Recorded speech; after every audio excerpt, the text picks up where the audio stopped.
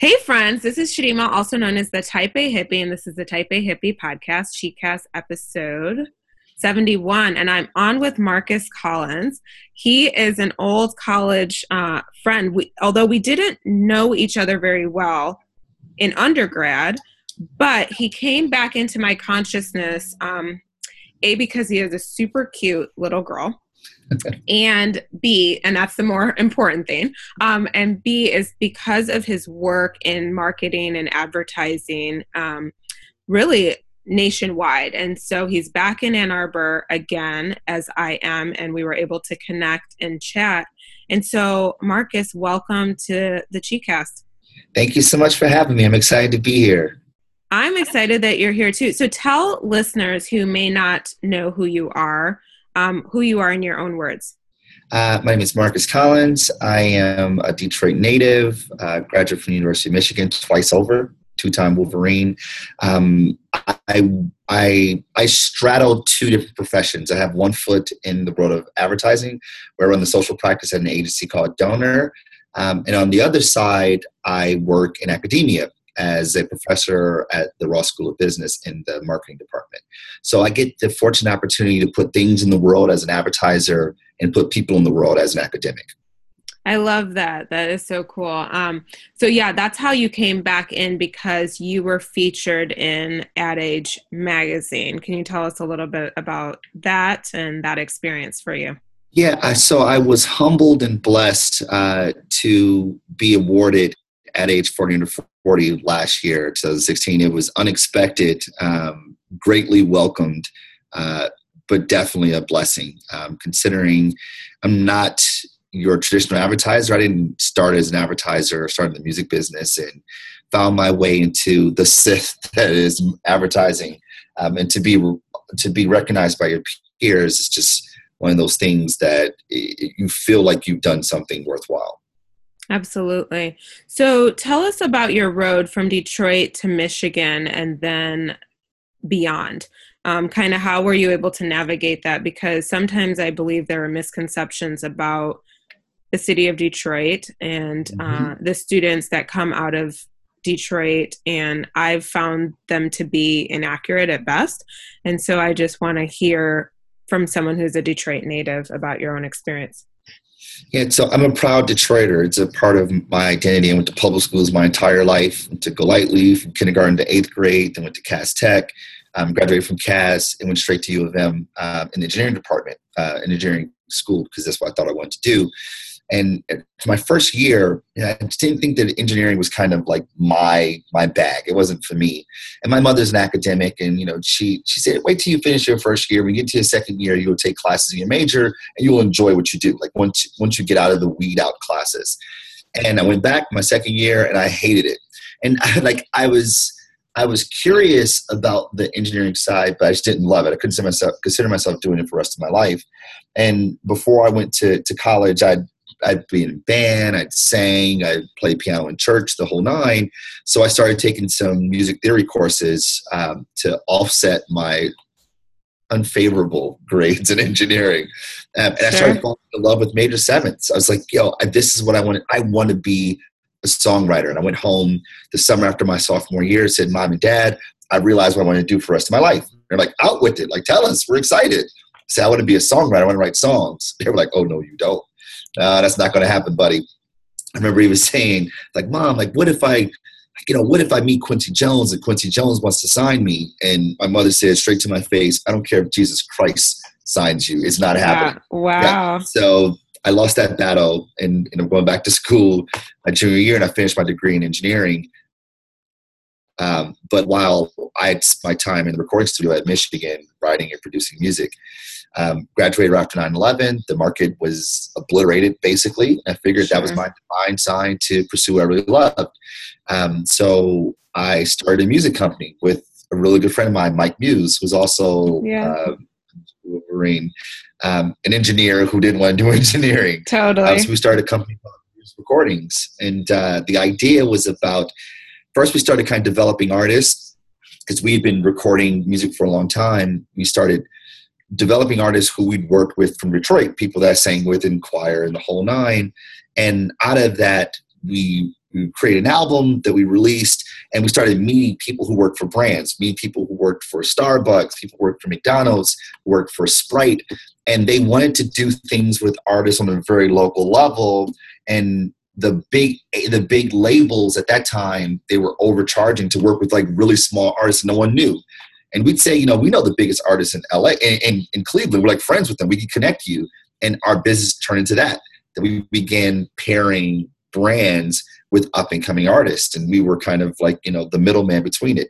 We do the partnership, we manage it, and it'll be our artists. And it worked out really well. Until the music industry changed in 2006, the music industry changed drastically.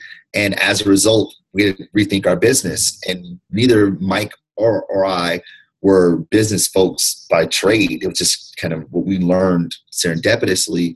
So I decided to go to business school to kind of figure out the disruption that was happening in music.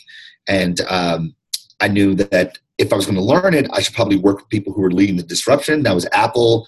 My grades in undergrad weren't great, so I know I couldn't really just apply to Apple. So I figured I'd go get an MBA at a school that recruited where Apple will recruit, and that was Michigan. And I figured, Michigan would understand my GPA wasn't great because the College of Engineering is super hard, and I figured my chances were high there. Plus, I have a very high affinity for Michigan, so it was kind of a double whammy as far as its benefit. So prayerfully and thankfully, I got into the business school, focusing on marketing. That summer, between the first and second year of business school, I went to do partner marketing at Apple, doing partner marketing for iTunes, managing our relationship with Nike and our sports music efforts, as well as our college marketing efforts. And it was awesome. It was like a dream come true. It was amazing. I was kind of like right in the thick of things. And at the end of the year, unfortunately, the country found itself on the face of recession. So Apple went on a hiring freeze. And my boss said, you did a great job this summer. And typically we'd give you an offer, but we're on a hiring freeze, so we can't. However, because you technically are an employee, we can hire you right now. And I was like, but I have a whole year of business school to finish. He says, well, you can work remotely. You just come back and forth between Ann Arbor and Cupertino. And I was like, yeah, I'll do that. Sign me up for that. It was great. It was amazing. I'm working for my dream company, Apple, who I loved. I'm learning about the industry. At that time, Mike has started working with the Obama campaign. So he's learning disruption in politics, while I'm learning disruption in music. It was just a really, really fascinating time. And by the time I graduated from business school, there was restructuring on the iTunes group. And I no longer was going to be on iTunes. I was going to be on Mobile Me, which I wasn't really excited about. So I decided not to go back to Apple. I guess you could say that, the opportunity for me to go back would really exist anymore. So I went to New York to figure it out. We're in the middle of a recession. I left business school with $116,000 of debt, no job, and no leads. Luckily, I've been working for a year, so I had my savings from working at Apple, and I went to go figure it out.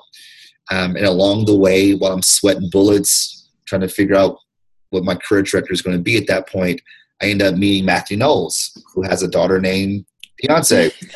And Matthew says, wait a minute, let me get this straight, dude. All right, so you started a music company. Yeah. You're an engineer. Yeah. You have an MBA. Yeah. You work for iTunes. Yeah. And you're black. Like, dude, you don't exist. It's like a unicorn, right? Exactly. It's like, you don't exist, man. I was like, no, I exist. And he says, you should run digital strategy for Beyonce and all my other artists. And I said, yeah, I should do that. It was great. It's just like, Marcus, did you say right in that moment, I accept whatever job offer this is? I tried to play it cool, do the negotiations part, but he knew I was in the boat. He knew I was in. Because it was a great opportunity to take what I learned from my experiences starting music recordings with Mike to what I learned in iTunes, what I learned on the business acumen side of business, Sure. Put them all together with arguably the biggest artist in the world at that time. I guess you could say she still is. Right. And it was unreal. It was really unreal. And I enjoyed doing that. It was right in the I Am Sasha Fierce days. So this is like a great time to be in the Beyonce business. Yeah, totally. As if there's ever a bad time to be in the Beyonce business. It was a good time to be in the Beyonce business. And I had the opportunity to work with Solange. Matthew has started a gospel label, so I was working with like Brian Courtney Wilson, a lot of other art. It was great. But this is 2009, 2010. I find myself falling in love with social as a vehicle that artists can connect with fans, and fans connect with other fans, and communities and brands. And I just felt like the record industry weren't really tapping into the potential of this new media, as we called it. I say the changes in the media landscape. And as I looked at my peers who were working at the Facebooks of the world, the Twitters of the world, the agencies of the world, the advertising agencies of the world, I just saw that they were light years ahead of me when it came to understanding this new space. And truthfully, agencies were doing a better job, or brands were doing a better job of breaking new artists and breaking music than record labels were. And I felt like where I was in my career, the only logical next step was to leave music. Because where do you go after you work for Beyonce? Like almost everything's a step down, truthfully, right? Unless you work for Prince, rest in peace, or Bono or something. It's like, where do you go? I just felt like I didn't really have a lot of runway left in music. So I left music and went into advertising at a pure play social agency called Big Fuel. And while I was there, I met Steve Stout, who was a record industry guy who started an agency called Translation with his partners Jay-Z and Jimmy Iovine. And Stout is an amazing, amazing guy. And he says to me, I want to start a social practice. I want to build a social practice, which is almost like an agency inside the agency, and I want you to run it. I said, yeah, I'll do that, dude. I came over to Translation in 2011, and I built a social practice. And while I was there, I launched Cliff Paul for State Farm. I launched the Brooklynettes for Brooklyn, moving them from New Jersey to Brooklyn. I launched Made in America Music Festival for Budweiser, curated by Jay-Z. I helped with the launch of Kevin Durant and Sprint Cut Your Bill in Half work. It was just, I made my career at Translation because the way Steve saw the world and the way the agency, therefore, was manifest was that brands who lead culture are far more successful than those who follow. And I feel like all my life as an adolescent to as a career now as a marketer, I'd always found myself leaning into culture. I just didn't know the words. I didn't know how to explain it. And to hear Stout pontificate about the power that culture plays in commerce, it was remarkable. And, it was like getting another MBA, truthfully, working with Stout for 4 years. And I made my career there. And it was so we're living in New York at this time, and we had our daughter in 2014, as you referenced. And we thought about the life we wanted to curate for her. We just couldn't do it in New York, truthfully. And while that was happening, so I'm having this personal epiphany about my life, I was having a professional epiphany as well. This is right around 2012, maybe. I was thinking about social, and I was running social at the agency. My job was to be the social thought leader. And I realized that I knew nothing about social, and that I thought about social was the zeros and ones, the Facebooks, the Twitters, the Instagram, Pinterest, Snapchat, and the alike. But truthfully, social is about people. And I knew nothing about people other than what I knew anecdotally. So I felt like a fraud. I felt like, I was like, oh my goodness, I know nothing. And here I am leading the social practice in this agency, and I am anemic at best. So I started engrossing myself in the social sciences, studying everything from Kahneman to Ariely, Berger, Dunbar, Watts, Keith, Freud, Jung, Milgrams, Ash, and to try to create a populace of intel that I can apply to my work as a practitioner. And what's happening is, as I was becoming better on the academic side, I was getting better as a practitioner. And the better I got as a practitioner putting things in the world, the more curious I got as an academic. And that balance became the focal point of my practice as a marketer, as an advertiser. And I started teaching when I was in New York, teaching at NYU, teaching at Hyper Island. And when we decided to leave New York, we said, let's go to Michigan. I found a position at the agency I work for now, Donor, to run social practice here. And while this was happening, also an opportunity to teach at my beloved U of M opened as well. So I now do that. I get a chance to put things in the world as an advertiser and also work on the academic side as a thought leader, if you will.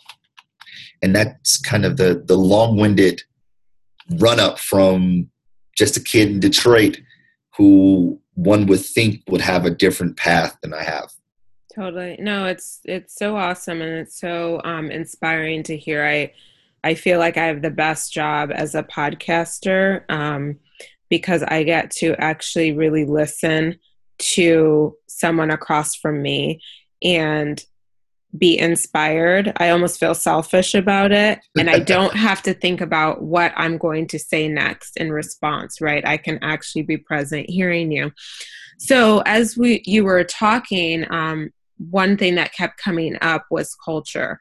And I wanted to kind of touch on that with you in terms of culture, because on our pre-call, we were talking about race. And even though it's a socially constructed concept, it is a very tangible concept, especially if you are a person of color and or are in another person of color and marginalized communities, I would say. But right. So how has the culture of race played a role in your experiences? Because what I do hear is someone who's a go-getter, someone that has been able to successfully parlay all of their life experience into the next thing and continuing to work to improve yourself as a person holistically, looking at not just one side, but all of the sides, which is a pretty powerful, a very powerful thing. So how has race had an impact on your path, your journey? I find myself in two professions where I am highly underrepresented. Sure. On the academic side, there aren't a lot of instructors. So I don't have a PhD, so I'm not a full professor. Tenure track professor. And even as a lecturer, I'm still a very, very, very, very, very, very, very small representation in the populace. But then the thing that's actually off-putting is that, so beyond the fact that as an academic or as a professor, I'm low representation in the classroom, there aren't a lot of us either. I know. So I'm constantly reminded of how, I would even hate to say unique I am, how much of an anomaly I am. And that's just heartbreaking. And because I'm as aware of that as an individual, I ensure that my pedagogy and the material, the content that I bring forward is that they're not going to be, it won't be a pink elephant in the room. Sure. I make sure that it's very much clear and present. And you superimpose that with in advertising, African Americans are extremely underrepresented in this industry as well. And I've been fortunate enough to find myself in a senior position. And the downside to that is that I'm one of very, very, very few, not just in my organization, but in the industry broadly. And it's like I can't get away from it. And I suppose that is a necessary consequence, that is something that I can't be oblivious to, because it makes me responsible to have to make sure that it's either laced in what I bring forward as a practitioner or as a lecturer, or it becomes my job to make sure that I care for those that are here so that they can care for the others that come behind them and try to open the door for more people to come. But even the way I see the world, it's informed by not just race, but the culture I subscribe to. So as marketers, we spend a lot of time identifying people, right? You know, it's the eloquent saying is that good marketers see consumers as real life human beings, having all the trappings and dimensions that real people have. But the truth of the matter is that when marketers describe people, we use demographics to describe them. Mm-hmm. Race, age, gender, household income, we reduce them to these boxes. Sure. And while they're true, these things are true, they don't accurately describe people. For instance, you see my demography, African-American, male, 38 years old, born and raised in Detroit, went to public schools my entire life. If someone saw that, if a marketer saw that on a brief, they'd say, oh, he must talk like this, walk like this, act like this, buy these things, hang out with those people, because that's just what those kind of people do. And it sounds awful to hear it said verbally, but these are decisions that marketers make all the time. And as a result, it has a massive impact on how marketers bring things to market. So what I do, both as an academic as well as a practitioner, is that I poke a hole in that. Because the first thing I take a jab at is that while, yes, I am 38 years old, yes, I am Black, yes, I am male, and yes, I did go to public schools my entire life, those things may be factual. They don't accurately describe me. They don't give rise to the fact that I grew up playing jazz as a kid, or that I swam competitively from 6 years old to 18 years old, which is a huge stereotype break because Black people don't swim, as they say, right? Or that I like to sail. Again, another huge stereotype break. And I try to make my coworkers, my clients, my colleagues in this industry broadly really have to face that truth, that while we put people in boxes to more efficiently describe them, we don't accurately describe them, and that's why our marketing efforts don't work, which is a very close parallel to how we as human beings, as civilians in this world, we put people in boxes, and that's why our civilization doesn't work. Because we don't accurately describe who people are.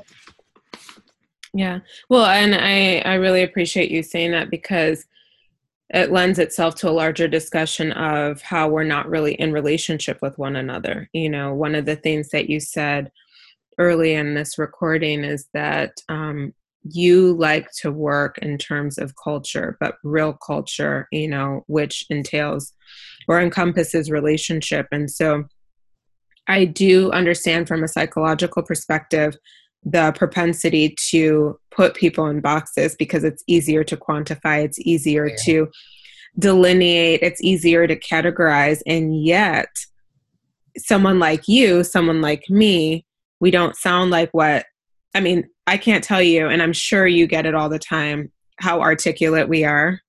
And that's not really a compliment, friends. So if you say you speak so well, that's not really a compliment. No, not at all. I played violin, I played piano, I went to Interlochen music camp. I went to Blue Lake summers in a row, right? Yeah, absolutely. So it's just, and our parents were, each of our parents, it seems like both sets of parents were really invested in, how well we did. Mm-hmm. And from a holistic perspective, but definitely academics was at one of the top. Being a good human was number one, and character, but number two was definitely academic. I wouldn't even say prowess, but you will go to this school and you will do well. And faith, I would say, is probably up there as well. And so the sad truth is that sometimes people don't even get an opportunity to sit at the table or get their foot in the door because these stereotypes come up. And when they are there, the next question I wanted to ask you is, I was talking with my mom the other day, and we were saying that little things. So if I, as a woman of color, as a Black woman, says something, I might be deemed aggressive. Mm-hmm. When a white woman counterpart or a white man or someone else says it and they say, oh, they're just being assertive. Same statement, same intonation. And that is a problem. And so how have you been able to successfully navigate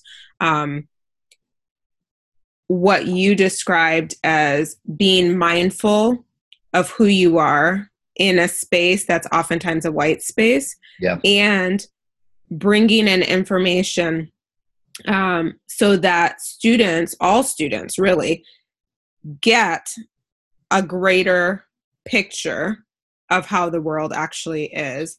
And the students of color, the few that are there, and speaking of which, offline, I'm going to make an email introduction to a student that's in the B school right now. Oh, please do. That I met, who's really amazing.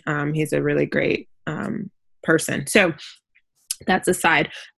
And that's what we need to do, right? We need to introduce each other to good people. It's our responsibility. It is our responsibility. A reasonable service, as one would say. That's right. That's right. So how have you been able to kind of walk the line of maintaining who you are, and being true and transparent and authentic there, and also having this greater responsibility that not everyone experiences? Yeah. But I know what you mean when you say you have a responsibility. It's kind of that paying it forward type of deal. Certainly. So how has that been for you, and how have you been able to do that? So I have been purposeful about being as 100% Marcus as possible. And this is the interesting part. So when I went to business school, I felt extremely underprepared. And I feel like I was only here by grace. Like a part of me felt like I didn't belong here. You know, my colleagues, my classmates were brilliant people who had done amazing things. Like they were literally, there was a rocket scientist in my class. Like the guy was like just really smart people. And I'm like, I wrote love songs for a living before I got here. And y'all, you're practically cure cancer. You know, like, well, I don't belong here, you know. And what I would did, because this is what, as you mentioned, that we're kind of taught to do to be successful, is to assimilate. Right? Like I'm going to learn how to talk. I'm going to learn the vernacular of business. I'm going to mimic speech patterns. Like everyone talks with the vocal fry. Like everyone talks like this. Like everything has a question at the end of it, as opposed to like how I normally talk. And what was happening is that I was trying to maintain some of my identity while trying to assimilate and mold myself into what the business school person, the business school student is supposed to be. And I think I was failing at it miserably. In fact, I remember when I was at Apple and I was trying to like learn all the right words and blah, blah, blah. And my manager would say, "What are you saying?" Like every time I talk, he'd be like, "What do you mean?" Like, "What do you talk? What do you mean? What do I mean?" Like, listen to the words I'm using.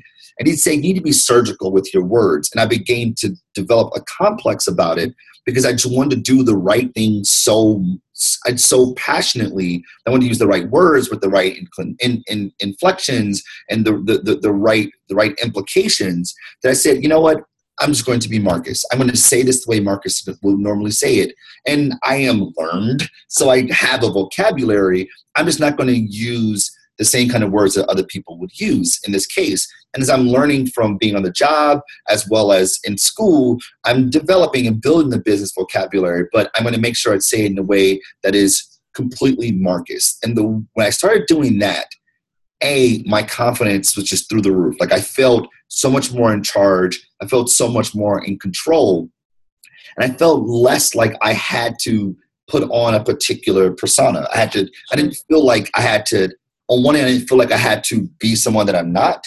And I also didn't feel like I had to be a caricature of who I am. Like I didn't feel like I had to shuck and jive. You know what I mean? Yes. So I just feel like I just say it the way Marcus would say it. And it's interesting, and this is a bit detour, but it gets back to the point. Like as a kid, as a swimmer, as a guy who went to band camp, I felt when I was with my peers in Detroit, like I was like the white boy of the black kids. And then when I was with the white kids, I couldn't be more black. And the part is it was the struggle of like my identity. And as I became Marcus as an adult, I told myself a third person, but as I became more of who I am as an adult, I began to say it's totally fine to straddle the line. Like, yes, I grew up listening to the Monkees as much as I love Kanye West, and that's totally cool, right? And I use vernacular that may seem like has no place in the boardroom, while it seems completely fitting in other places. And that just became the way that I conduct myself in the office as well as in the classroom. So while in the classroom, I'll talk about Daniel Kahneman and confirmation bias, which is why we put people in boxes, because cognitively, it's just far easier for us to truncate things that way, because that allows the brain to be much more efficient, because we only have so much cognitive power each day. So we try to make sure that we can ration it out well, and using the autopilot of our brain that blocks people makes it very easy. And while I'm talking about Daniel Kahneman, I'll throw a Kanye verse in there. Like I'll do references from Dave Chappelle, sure, because those are things that make me who I am. And the hope in the classroom is that students say, this is far more digestible than just hearing it from the text or hearing it from the academic language. But this is a parallel that makes a lot of sense to me. In the boardroom, hopefully the idea is that I demonstrate a knowledge of what I'm doing, but also put in a way that's so radically simple that anyone can digest it. And that's the whole purpose of communicating, that what I'm trying to send is received and translated in such a way that we see the world similarly. And being Marcus, i.e. being my full self, bringing my full self to work, both in the classroom as well as in the office, has been one of the most rewarding and beneficial things I could have cognitively committed myself to. I love that. That's so awesome. It's refreshing to hear, and I hope that listeners feel as empowered and as inspired to continue to do that in their own lives as I do, because the world doesn't need one more Marcus, right? The world needs just the one Marcus that we have right here that's, that I'm speaking with. And everyone, it's an encouragement for everyone to be who they are and continue to hone who they are. Mm-hmm. Don't be anyone else. That person's taken, just be right. The best you. And that doesn't mean remain stagnant, continue to build, continue to grow, continue to learn and listen and ask questions, the easy and the hard. So one last question for you is, how do you self-care? So I would say the most important thing for me is my relationship with God, and that I don't take as good a care of myself physically as I should. I don't make it to the gym as often as I should.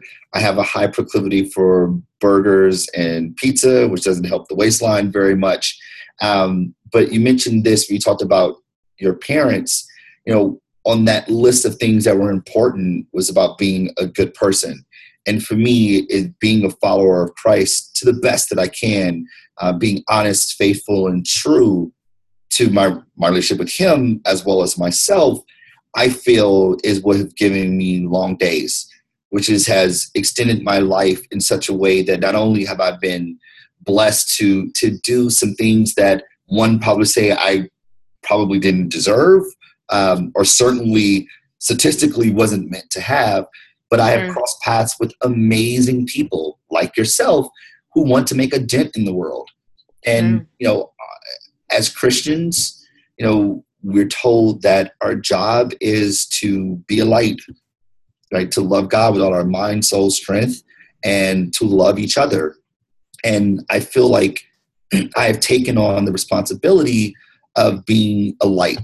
And in doing that, I feel like I have peace, I have joy, and I have happiness when it comes to when you see the walls of the world crashing down on you in today's political climate, in today's cultural climate.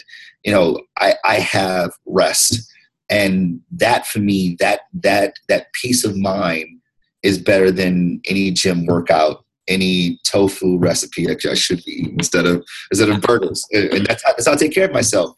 Every Sunday, I'm in the church sanctuary.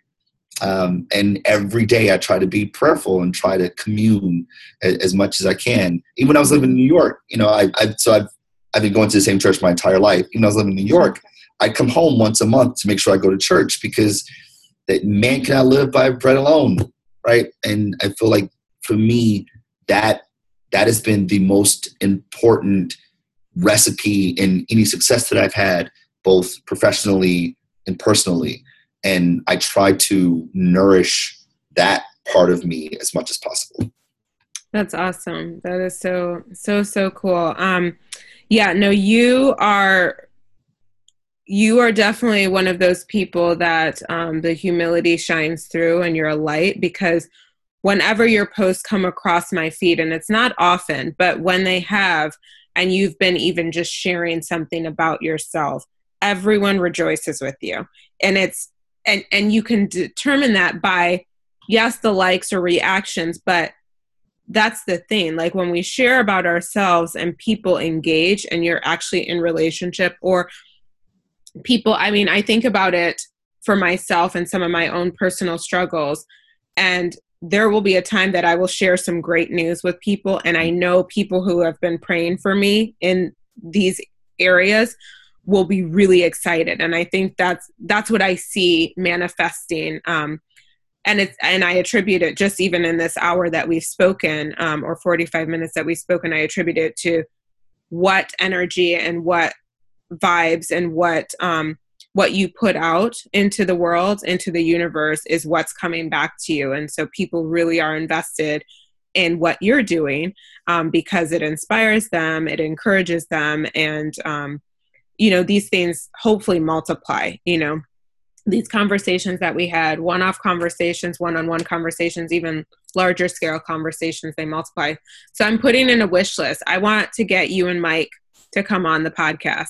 Absolutely. And kind of chat. Okay, awesome. So I'm gonna count on you to help me I'll string up Mike and make it happen. Make that happen. That would be awesome. Yeah, because it is important to hear perspectives that are not always shared. And I think that having people who live and exist in marginalized community, it doesn't mean that they don't connect with non-marginalized community folk. That's not what I'm saying. But there is something to be said about, we need to be hearing more voices. We need to be hearing a diversity of voices and equity of voices, and people need to be included in the conversation. And so that's one of the reasons this podcast came to be. So thank you so much for being here and taking time out of your busy schedule to thank you for having me connect. Thank you. So I will include anything, some of the stuff that Marcus has shared with us in the show notes so that you can follow along with that. And I will also get from him the link. Hopefully there's an electronic copy of him being in Ad Age magazine, the 40 Under 40.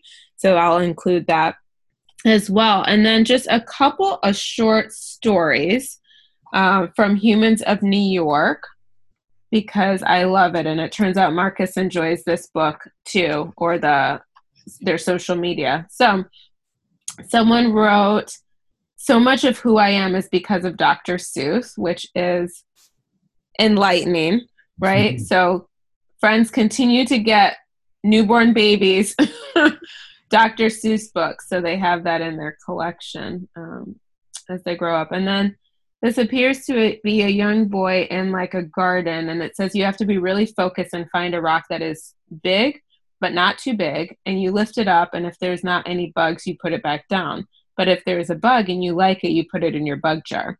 But if you don't like it, you put it back and put the rock back down. I found a ladybug, a beetle, and a little tiny bug that I don't know.